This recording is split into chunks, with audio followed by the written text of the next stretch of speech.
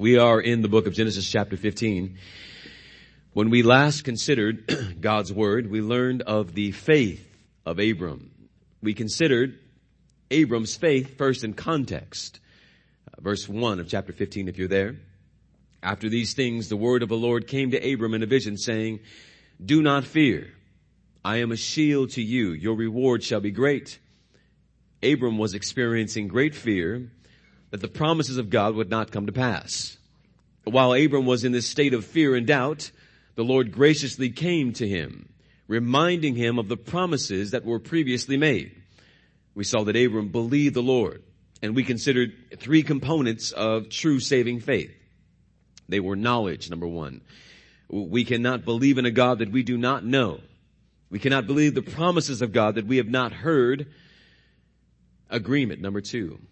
Not only must we know what God has said, we must agree that it is true. And third, finally, trust. We must place all of our hope and dependence upon the one who is behind the promises of God, God himself, right? We then consider the result of Abram's faith, righteousness. Genesis 15:6.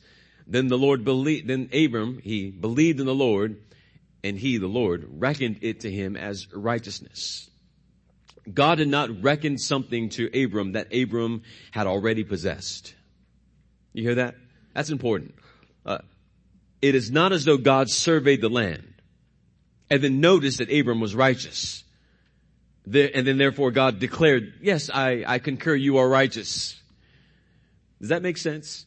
God is not looking at Abram and saying, "Abram, you're a pretty good guy. I think you're righteous."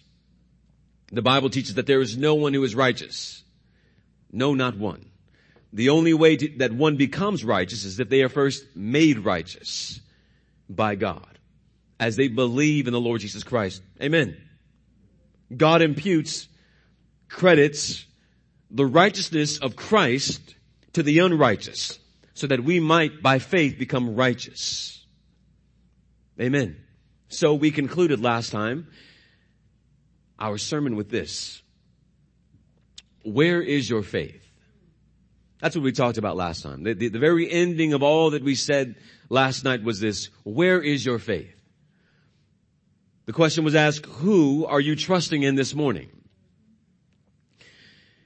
And brothers and sisters, before we move on to the 16th chapter, I believe there are a few more things that we might learn from the 15th chapter. For as I pondered on those last questions, where is your faith? As I begin to think about the question, who are you trusting in this morning? I begin to ask myself, what do people do when faith is hard? What do you do, brother, sister, when your faith is in God? It is in God. But like Abram, you find that finding faith, having faith in God is sometimes difficult. Or even persevering, as we said in our prayer, putting one foot in front of the other and just keeping on. It's hard. What do you do when pressing on is hard? Because often pressing on is one of the great challenges of our life, is it not? Just keep going. Dear ones, what do you do when faith in God is hard? This morning, with God's help, I would like to draw some examples from the life of Abram, not in one specific passage, but in all over the 15th chapter. And consider some of the obstacles to Abram's faith and some of the obstacles to our faith. Then we will conclude our time considering how it was that Abram was able to persevere, to press on, and how we may too learn how to press on. Amen. Let's look again at this 15th chapter, Genesis chapter 15 and verse number 1. May we stand for the reading of God's word. We will read the first 5 verses. After these things, the word of the Lord came to Abram in a vision, saying, "Do not fear, Abram. I am a shield to you. Your reward shall be very great." Abram said, O Lord God, what will you give me, since I am childless? And the heir of my house is Eleazar of Damascus. And Abram said, since you have given no offspring to me, one born in my house is my heir. Then behold, the word of the Lord came to him, saying, this man will not be your heir, but one who will come forth from your own body, he shall be your heir. And he took him outside and said, now look toward the heavens and count the stars if you were able to count them. And he said to him, so shall your descendants be. Please be seated. Brothers and sisters, what are some of the obstacles to Abram's faith, and what are some of the obstacles to ours? Number one, if you're taking notes, fear and doubt.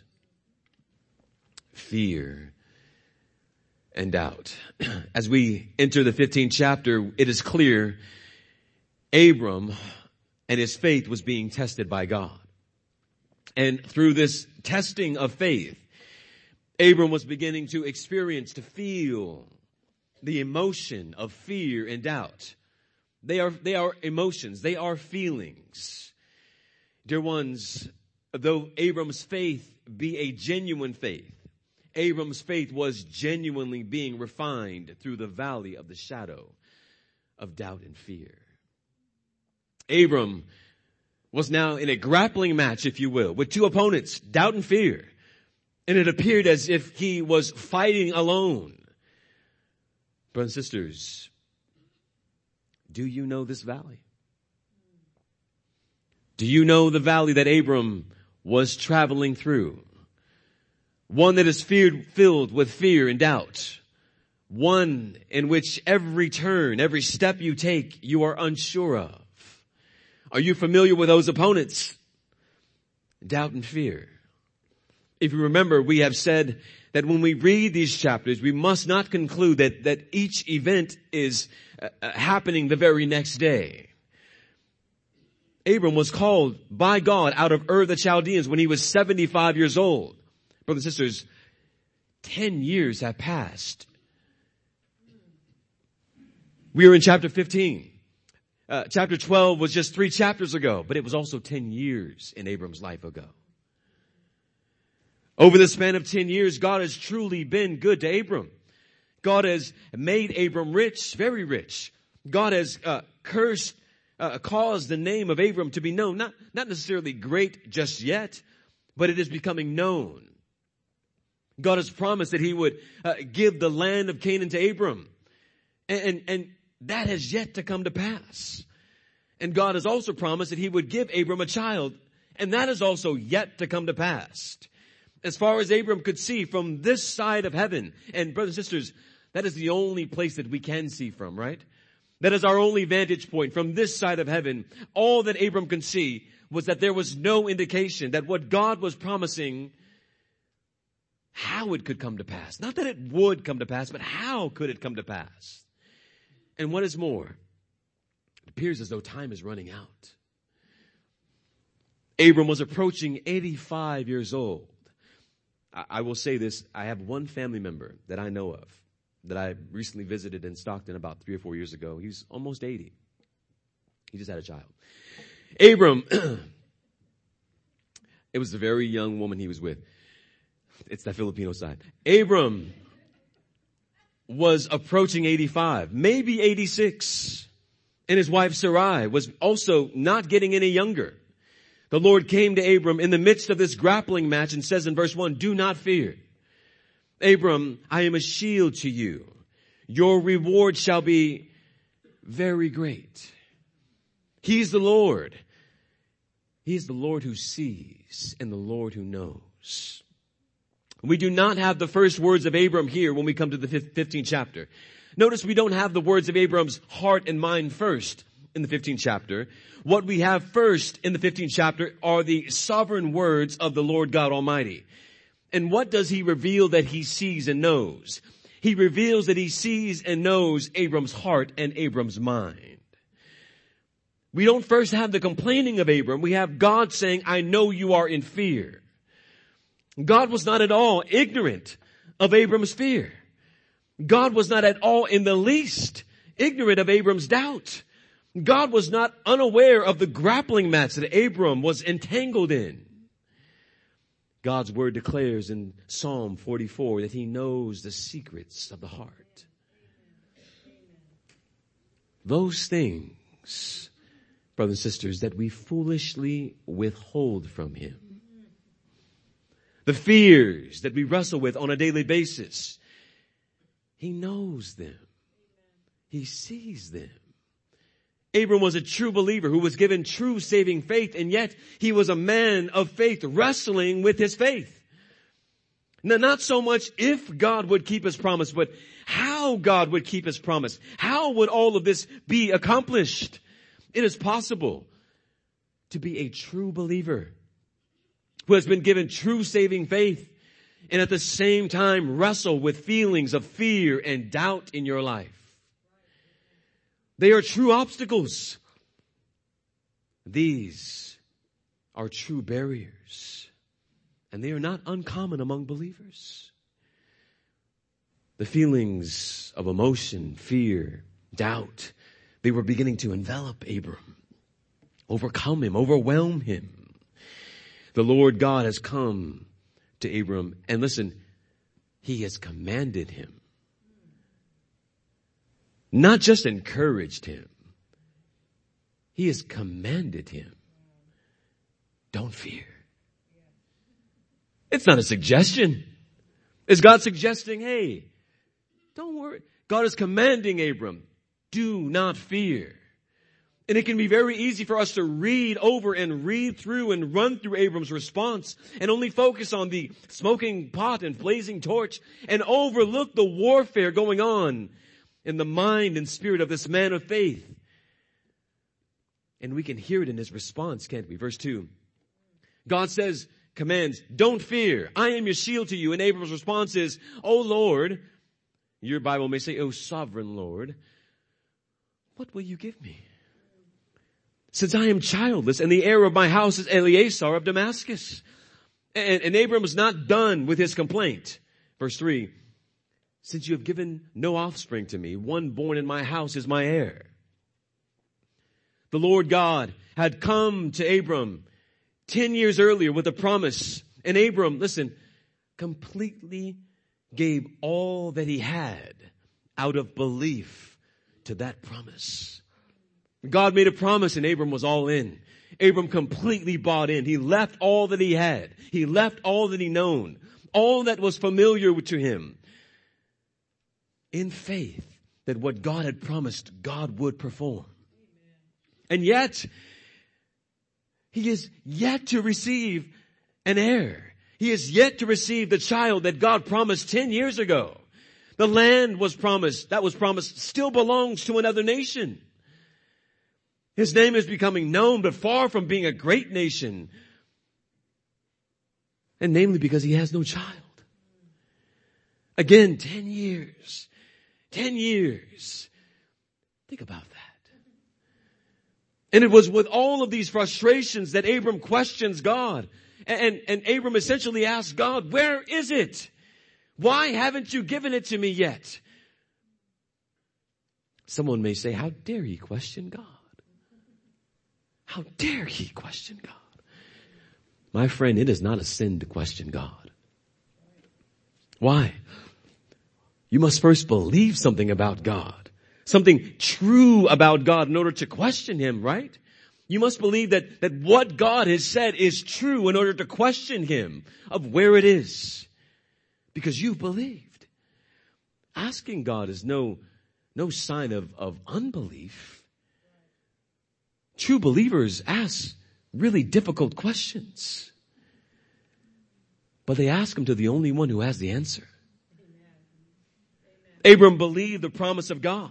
He is yet to see the promise of God fulfilled. He complains out of faith, not out of unbelief. God, this is what you have promised, and I believe it.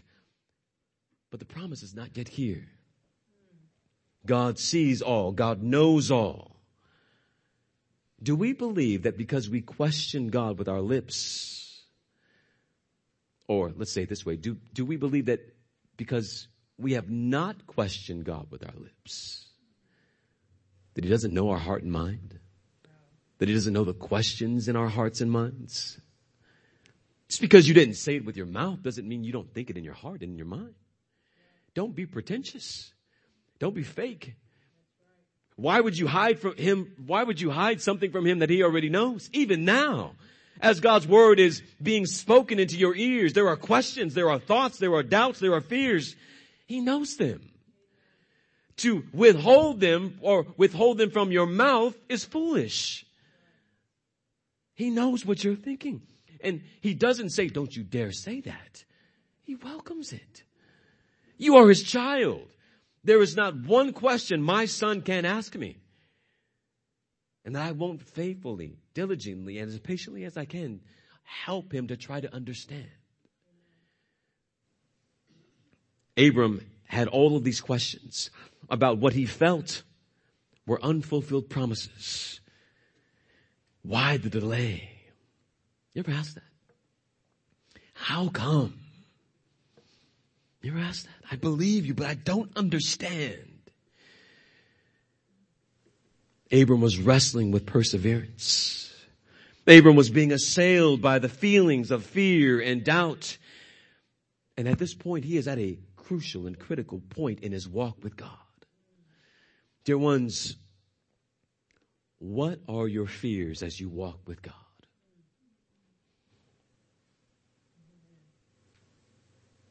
What are your doubts right now as you are walking with God? Will this last? Will I last? Can I keep pushing back that sin, that temptation? Will this disease take me out before I'm ready? Whatever it is. What feelings and emotions do you grapple with that make you fear that you won't be able to press on? One of the great challenges that we face in this modern world is that we are taught to follow our feelings. Don't think, feel. And sadly, many judge things on how they feel. We think with our feelings. Rarely feelings reflect what is true. Just because we feel a certain way doesn't mean that our feelings are always valid. Sometimes our feelings are completely wrong. We are taught by the world to listen to our hearts. Follow your heart, right? There's one big problem with that. The Bible teaches that our hearts are deceitfully wicked and untrustworthy. God's word tells us that we are corrupted by sin and that our desire is only evil all the time. Therefore, our feelings can't be trusted. What are your feelings? What are your fears? What are your doubts? What are the things that you are grappling with? Can I say to you as we move on to our second point that these are all potential obstacles to your faith in God, or obstacles to your persevering and pressing on. You may sit here and say, I have none. Good for you.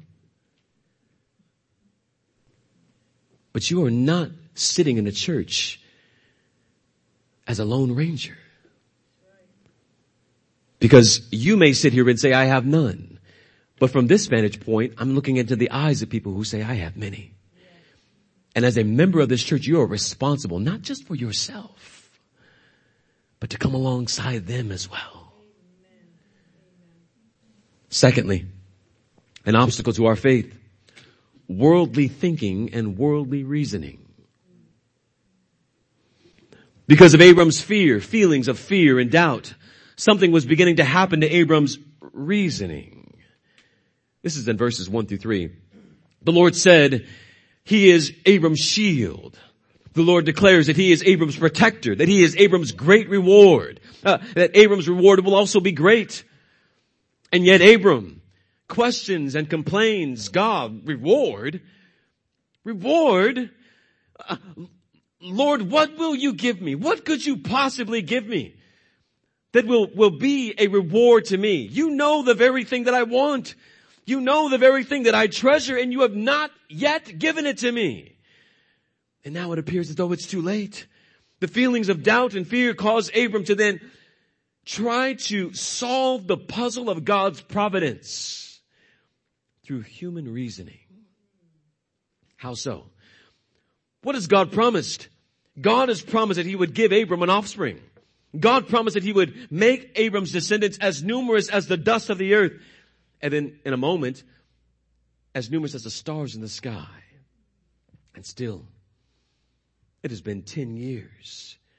Abram is childless. And so Abram begins to think, maybe the promise will come through my servant Eleazar. After all, he is my trusted servant. He has been like a son to me. Maybe this is the son that will be the heir that God has spoken of. Maybe this is what God has intended for my life. It is a very foolish thing to try to solve the puzzle of God's providence in your own human reasoning. This is not what Abram wanted, but it's the way that Abram began because he was led by his feelings. It was the way that he began to reason. This is the only thing that makes sense to me. And it was common. It was common practice of the world in that day. If a man had no offspring, he would pass on his inheritance to one of his valued servants. It was a common practice. It was the way of the world. It was the way the world reasoned. This was the type of way that Abram reasoned. Though Abram was a great man of faith, we often find that when his faith is tested, he reasoned. He resorted to reasoning like the world. Every time his faith is not every time. Oftentimes when his faith is tested, he resorts to reasoning like the world that he had come from, and not the world that he professed he was now a part of. He asked his wife, lie for me. Say that you're my sister, so that it will go well with you and with me. He didn't guard her. And now he reasons that Eleazar will be his heir. In the next chapter, he will join together with his wife. They will conspire together, impregnating a servant girl, because they just could not wait on the promise of God to be fulfilled. And he's not done lying. He'll say again, say that you're my sister. Time and time again, when Abram's faith was weak, he abandons God's word and he reasons like the world. Brothers and sisters, what about you? What about you? When your faith is assailed, when your faith is assaulted, do you cling to the everlasting word of God as the anchor for your soul? Or do you abandon God's word and say, I will figure this out on my own? I'll figure it out. I'll figure it out. How often does figuring it out on your own work well, turn out well for you? Thirdly, let's move quickly. Difficulty. Third point. Difficulty. The difficulty of accepting God's promises on God's terms. Difficulty accepting God's promises on God's terms. I'd like to read this part for you. Genesis chapter 15 and verse 13. 15:13. God said to Abram, here's the promise and clarification of his promise. Know for certain that your descendants will be strangers in a land that is not theirs, where they will be enslaved and oppressed for 400 years. But I will also judge the nation whom they will serve, and afterward they will come out with many possessions. As for you, you shall go to your fathers in peace. You will be buried at a good old age. Then in the fourth generation they will return here, for the iniquity of the Amorites is not yet complete. Meaning what? When God comes and confirms his covenant with Abram, he gives Abram more insight into the promise, and Abram learns more details about the promised covenant of God, specifically the land and his descendants. The land and his descendants. Meaning what? God is giving Abram insight into when the promise of the land will be fulfilled. Abram was reassured, you will have a seed. But this promise of a great nation, the promise of having a land, that's not going to come true, listen, till long after you're dead.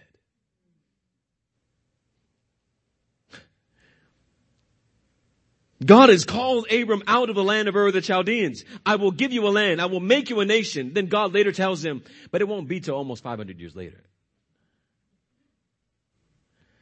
There is great potential there for Abram to be greatly disappointed. Imagine someone saying, an inheritance is yours. Woohoo, right? When's it mine? It will be to your grandchildren and their grandchildren while you live the rest of your days in a tent. The promises of God won't fully be realized for another 500 years. God promised that Abram's descendants also would be enslaved. Your descendants, you will have many descendants, and they will be slaves to another nation for 400 years. Imagine hearing all of this. Brothers and sisters, this is the promise of God. This is the good and great promise of God. When God called Abram from Ur of the Chaldeans, God said that he would give him the land, give him a seed, make him into a great nation, never said anything about slavery. But the details of God are progressively being revealed.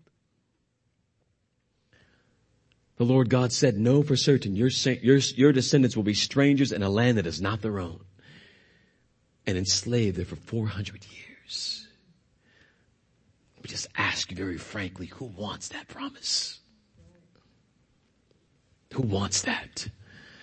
Abram was told the road ahead will be very difficult, Abram. Who wants to go? Anybody? You ever seen those shows? It's truck drivers who are riding their big, gigantic, massive trucks through the mountains in the Andes. And they are riding on 5-foot roads, if you will, 3-foot roads. Who wants to walk? Who wants to drive? Anybody want to be a passenger? Where all you can see is the bottom. God does not work on our terms and according to our likes and according to our dislikes. God works on his terms. God determines the road that we must walk, and we must walk it. And he's promised that this walk of faith will be a difficult one. Jesus said it is a narrow road. Jesus promised it is full of persecution. They persecuted me, they will persecute you. Jesus promised they will hate you. They hated him, they will hate you. Jesus displayed that you will experience betrayal. And that through all of the suffering, only God alone determines when you've had enough. Not you. Brothers and sisters, who wants to go? Who wants to walk that narrow path? Who wants those promises? And it is a great potential obstacle, isn't it? Because we want what we want. That's why we come when we want to come. Regardless of how we feel. I feel good today, I'm going to come. Quickly moving on. Why do you think false prosperity preaching, and the latest trend of relationship-centered preaching is so popular? Why do you think? Just think about it for a moment. Why do you think, if someone would just say, well, why are there so many thousands of people gathering in these big, gigantic churches and filling these arenas, filling basketball stadiums to hear that preaching when you've got maybe less than 100 seats in here and less of those seats are filled in here? Why are there so many people there and not here? Because the things they preach are catering to the things that people most naturally desire. We most naturally desire to be healthy. Right? We want to tell sickness to go away and it goes away. We would rather not stock up on NyQuil. We want to be wealthy. We would love if there were no bills, and if anything somebody wanted, we could take care of it. And we all want to be well liked. We would love for people to think well of us, to think good of us. But can I say to you that God has promised none of those things? Even our more noble desires, even our more noble wants. We want all of our family, all of our children to be saved. God hasn't promised that. God has not promised that. We want all of our family to be close, to be loving toward one another. God hasn't promised that either. You're going to have siblings who just don't like each other. Because they're all sinners. We want to have great retirement and security. God hasn't promised that either. We want a perfect spouse. God really hasn't promised that. I'm speaking on my wife's behalf. But listen, when my wife and I were wrestling with infertility for the past almost 4 years, we had to wrestle with the fact that God hasn't promised to give us a kid. He hasn't promised that. And if it is God's will for us to have a child, we can do the things that are only on our part. We can change our diet. We can go to the doctors who are also been given by God to help us in certain areas. But if we don't have a child, then it is not God's will. And we won't stick our finger at God and say, why not? He never promised that.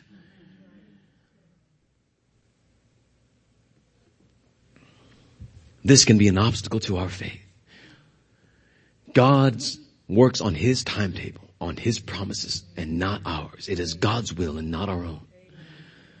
This is a great test of perseverance. It is a great test of pressing on. Will we press on though the road become difficult, or will we fold and turn back? Will we trust God, that God works all things together, all things, every single instance, every single moment, every single circumstance that God works, even though I can't see it from this side of heaven, God works all things together for good and for His glory? Or will we seek our own comforts, our own pleasures in this temporal world? At this point in Genesis, in the narrative, we are witnessing a true believer, Abram, who is finding difficulty in pressing on. I don't see the promise of God. I am fearful of how it will be accomplished. I would be lying if I didn't confess that right now my faith is weak. I'm wrestling with pressing on. I am wrestling with persevering. And I believe all of those statements are statements that we have all at some point or another been familiar with as true believers of God, when our faith in God is hard and when we find it difficult to press on and persevere. Can I say to you, brother and sister, if you've said any of those things, you are sitting in a room surrounded by others who have also said those things. And we are sitting here together this morning saying, and yet we press on. And yet we press on. And yet we persevere. So then what's the solution to all of the obstacles and barriers to our faith? Number one, starting a new set of 1s and 2s and 3s. Number one, the Word of God. Now that doesn't sound fancy, does it? That doesn't sound spectacular, does it? But it is the only certain rule of faith and obedience. It is the only reliable thing in this world. God's Word. When Abram's faith was being assaulted and assailed, the Lord God graciously came to His weak and weary child and both shields him from the fiery darts of fear and doubt and also corrects him in his wrong thinking. Do not fear, Abram. I am a shield to you. Your reward shall be very great. The word of the Lord comes to Abram and declares He is his protector. Abram, the child of God, was being bombarded, if you can think of bombs just falling down on him, bombarded by fear and doubt. And the Lord God stands, as it were, as a shield to guard him from those attacks. You can imagine all of these bombs falling, just falling, and the Lord God comes and shields him from every single one of those falling attacks. Abram was wrestling with fear. And though it may have appeared as though Abram was fighting alone, the word of the Lord comes to Abram and reminds him, you are not alone. You do not fight this battle without an ally. The Lord himself was fighting for, not only with, but for Abram. God's word came as a way of distributing grace to his weak and weary child, reminding him of what he already knew, but what he needed to be reminded of. That's important when you come each Lord's Day. Don't come and say, I never knew that. I never knew that. You know these things. But what a great and gracious gift it is from God to come after you've been sojourning through this world, wrestling against the world, the flesh, and the devil, to come and be reminded of things you know, but need to be reminded of again and again and again. Abram, you are not alone. Brother, sister, you are not alone. Hear this word from God. God himself shields you as his own. If you are wrestling with fear, if you are wrestling with doubt, if you feel that you are fighting this battle alone, hear the word of the Lord. John 16:33. In this world you will have tribulation. But he does not stop there, does he? He's not stopped there, does he? But take courage. I have overcome the world. The Lord did not say you will have trouble and I hope it all works out for you. Rather, the Lord tells his children, you will have trouble, and he commands us, take courage. Take courage. He has overcome the world. The battle is the Lord's. He has not left our side. The verse that we all know. The verse that you used to quote as you were a Catholic. Even though I walk through the valley of the shadow of death, I will fear no evil. And why? Why, David? Because he knew God's word. For you are with me. In Hebrews 13, the Lord has promised to be a faithful friend, one who will never leave us. Abram was reminded from the word of the Lord that he does not fight this battle alone. God has promised to be with us, to stand with us, to protect us, to never leave our side. And brothers and sisters, God has also given us the church. That the Christian life, as we walk through the difficulties, that we might be encouraged and strengthened by our fellow believers who are also walking through the same valley as you. In John Bunyan's classic, The Christian of the Pilgrim's Progress, we find Christian, who is the protagonist, the good guy. Throughout the story, he's in the valley of the shadow of death. Darkness is so great that he can barely see his feet. Voices of enemies are all around him. And he begins to fear that maybe he's blasphemed God. Maybe that's why I'm in this valley. But then something happens as he is traveling through this valley. He begins to hear another man in the valley. And as that other man is walking through the valley, he begins to hear what this man is saying. This man is actually quoting the 23rd Psalm. Though I walk through the valley of the shadow of death, I will fear no evil, for you are with me.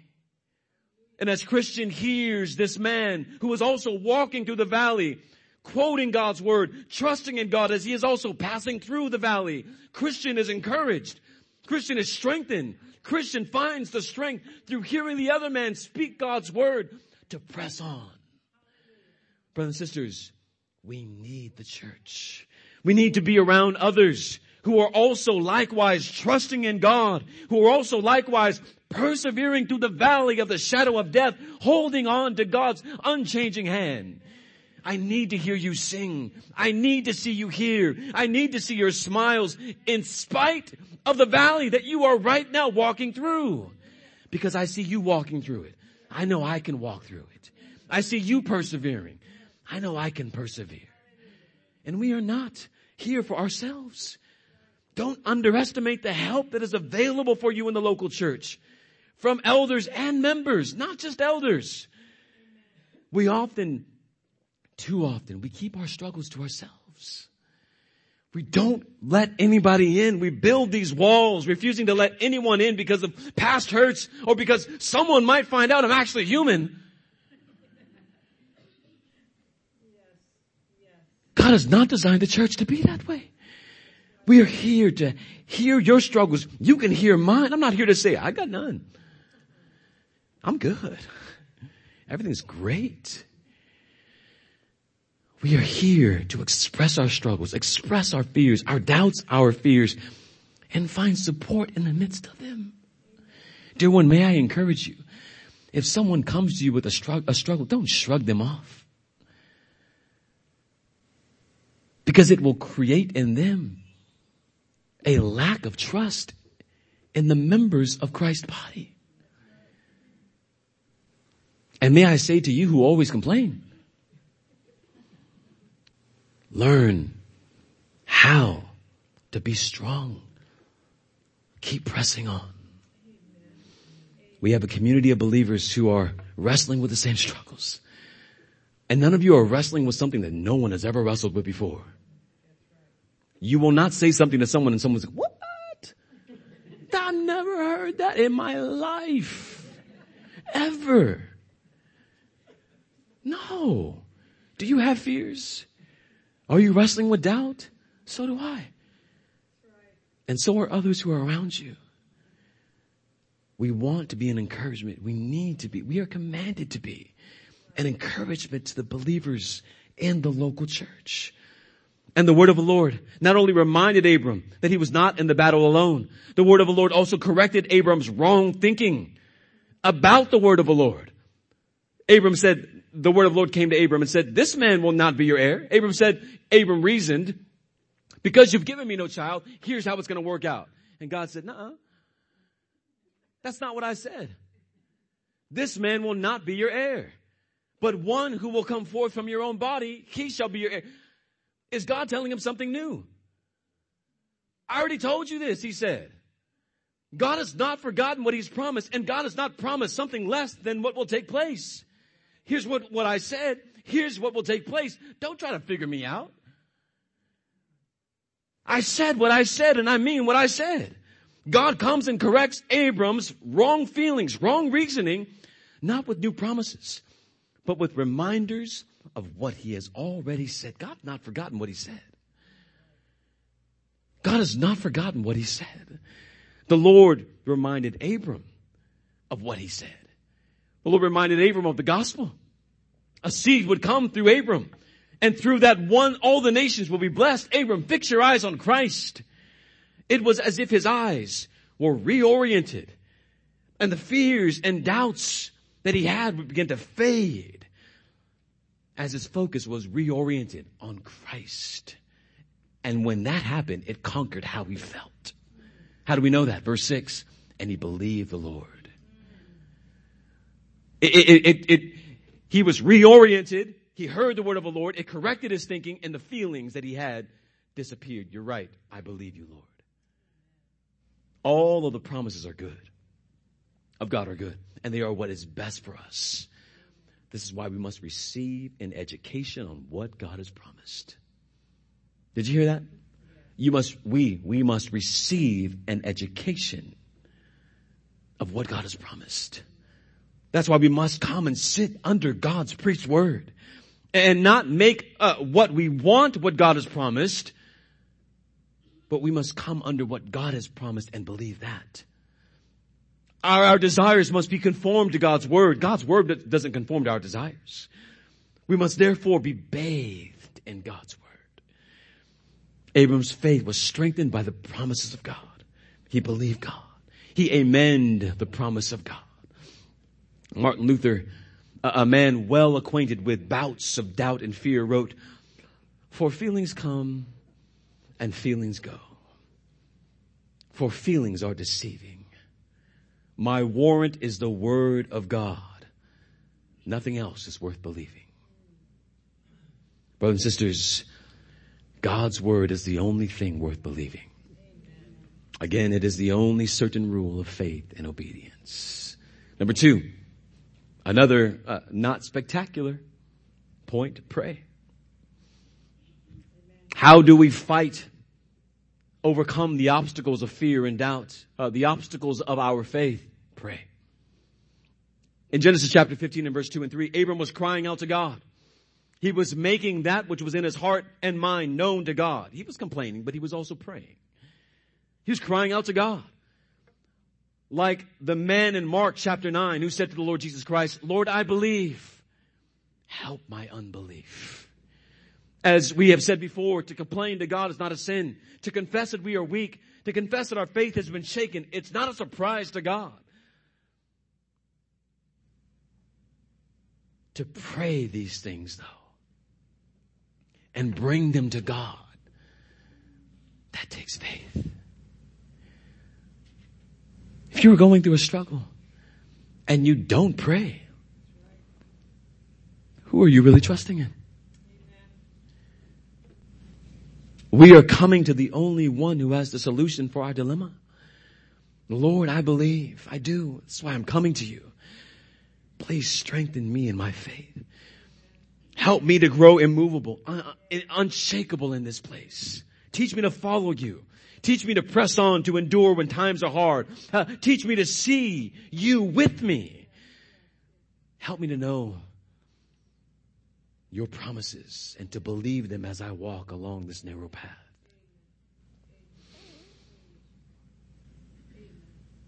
Are any of you weak? Pray. Are any of you doubting? Pray. Are you finding yourself right now walking through the valley? Pray without ceasing. Jesus said, come to me, all who are weak and heavy laden, and I will give you rest. Brothers and sisters, faith is about God. God is the object and source of our faith. Growing in faith, it's not an existential act of believing. Growing in faith has nothing to do with special tricks about making you have bigger faith or believing harder. If you struggle and don't pray, it's no wonder why you struggle. Prayer is the natural reaction of faith. It's a natural expression of faith. Those who have faith will pray. Hear God's word and pray. This is the response of Abram. He has heard the word of the Lord. It's been difficult for him to believe, and he's expressed those difficulties. He has not hidden them. He's asked God to help him with his unbelief, and we must do the same. Third, another not spectacular, one that will make you almost sigh in the fact that it's not so spectacular. Obey God's word. Pray. Obey. If you want to grow in your faith, obey God. Obey God's word. How do you do that? You enter the world that God has created for you. What does that mean? God has called you out of darkness and into his light. He has given you his word as a means of grace that is also helping you to see what he has commanded for you in your life. This is what the world is doing. Here's what God is calling you to do. You are in his world. When we obey God's word, we display that we are in a different kingdom, that we are of another world. We display that we've been brought from the kingdom of darkness into the kingdom of God. If we live with one foot in the world and one foot in the church, it's no surprise that we wrestle with our faith. You can't have one foot in and one foot out. You can't sit on the fence. If you do, it's no surprise that you struggle. If you do, it's no surprise your faith is weak. It's impossible to serve two masters. I've learned that most often people who neglect the gathering of the saints don't neglect the gathering of the saints because something is wrong with the church. It's because something's wrong with them. Amen. They are wrestling with their faith, and often it's because they are unsuccessfully living in two different worlds. Kids who are sitting here this morning, you can't live in a world in which your best friends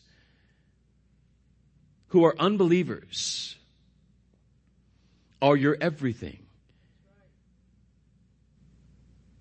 And yet you come to church Sunday after Sunday, unmoved, uncaring about the things of God, and play the game. Why do I say that? Look at me real quick, kids. Because I played the game till I was 19. And tell you what, it was no fun. It was hard trying to play good boy for mommy and daddy and then go out into the world and be bad boy Antonio or Anthony at the time. No wonder I was struggling with who I was and what I believed. You can't live in both worlds. You will eventually be challenged to pick one. Who are you? What do you believe? And little ones, I don't just speak to you, I speak to you older ones. When you live in wholehearted obedience, not perfect obedience, Christ has won our perfect obedience. But when you live in wholehearted, by faith, failing, but yet trusting in the grace of God each time you fail, it becomes easier to persevere. As you obey God's word, you know trouble will come. And you know that God and Christ in his word is an anchor for your soul that will dig deeper each time you face adversity.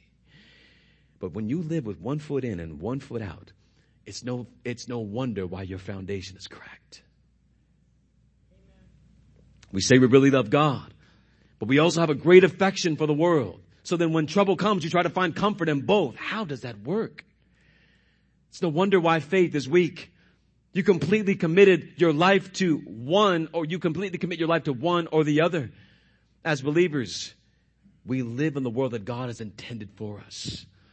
And we live in accordance to God's word. Let me say this again. Not to be justified.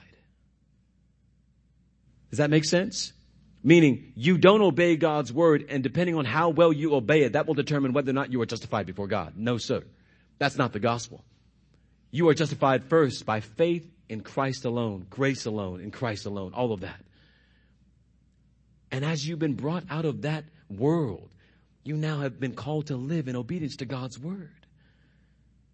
And it separates you from who you were to who you now are. You are being conformed to the image of Christ as you obey his word.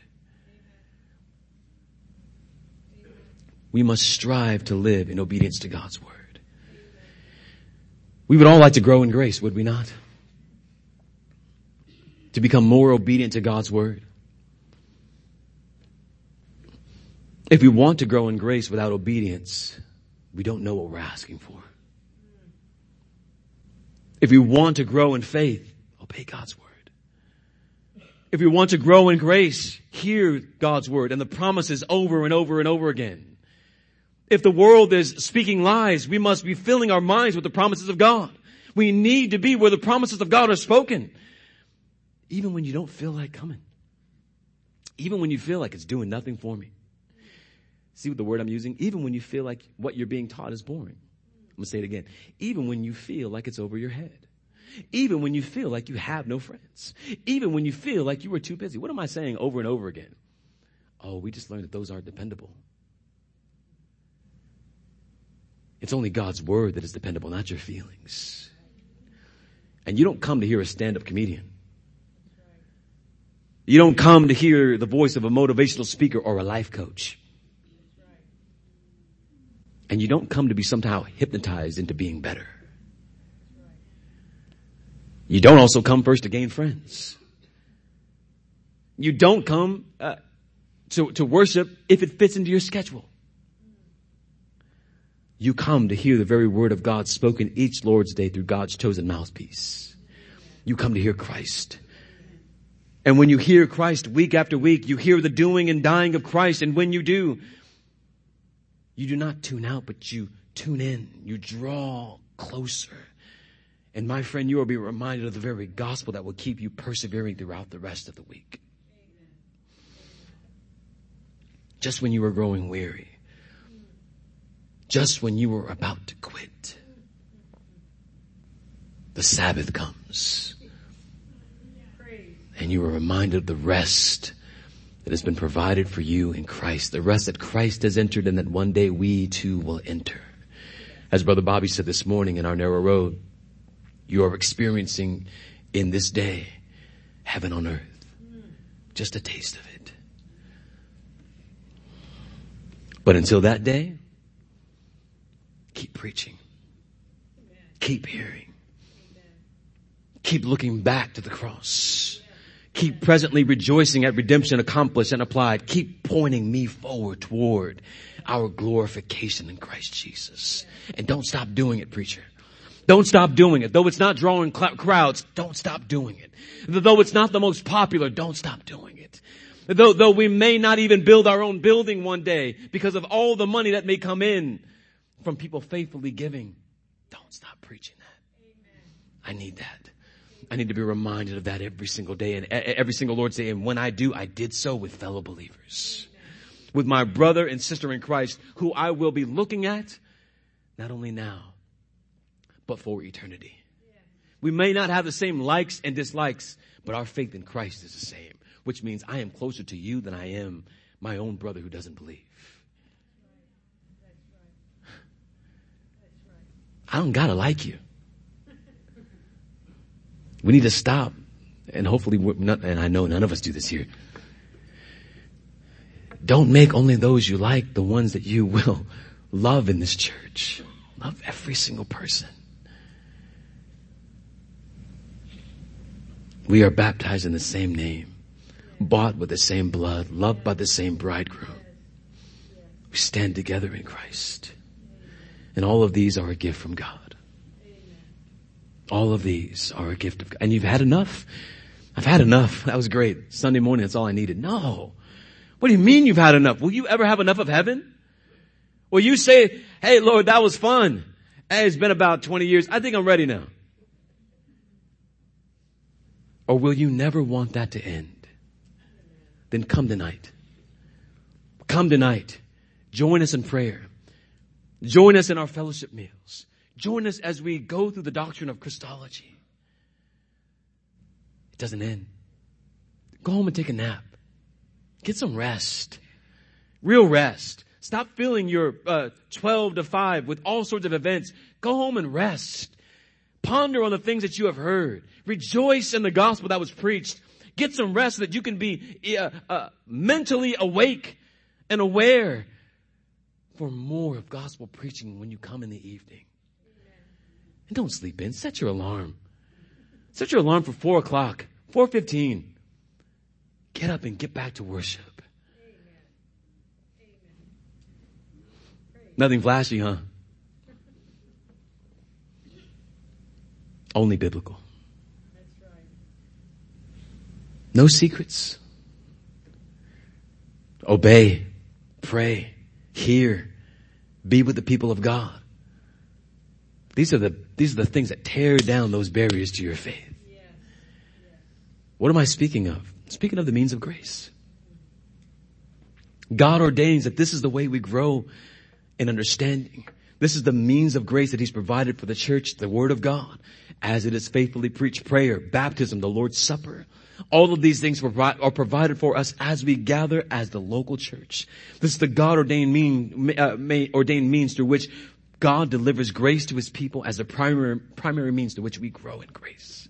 If we could have it our way, and many of us would like to, we would rather that we grow in grace watching our favorite football game, our favorite team. Don't you wish that that's the way you grew in grace? Or watching McGregor get beat up last night. Don't you wish that was the way that you grew in grace?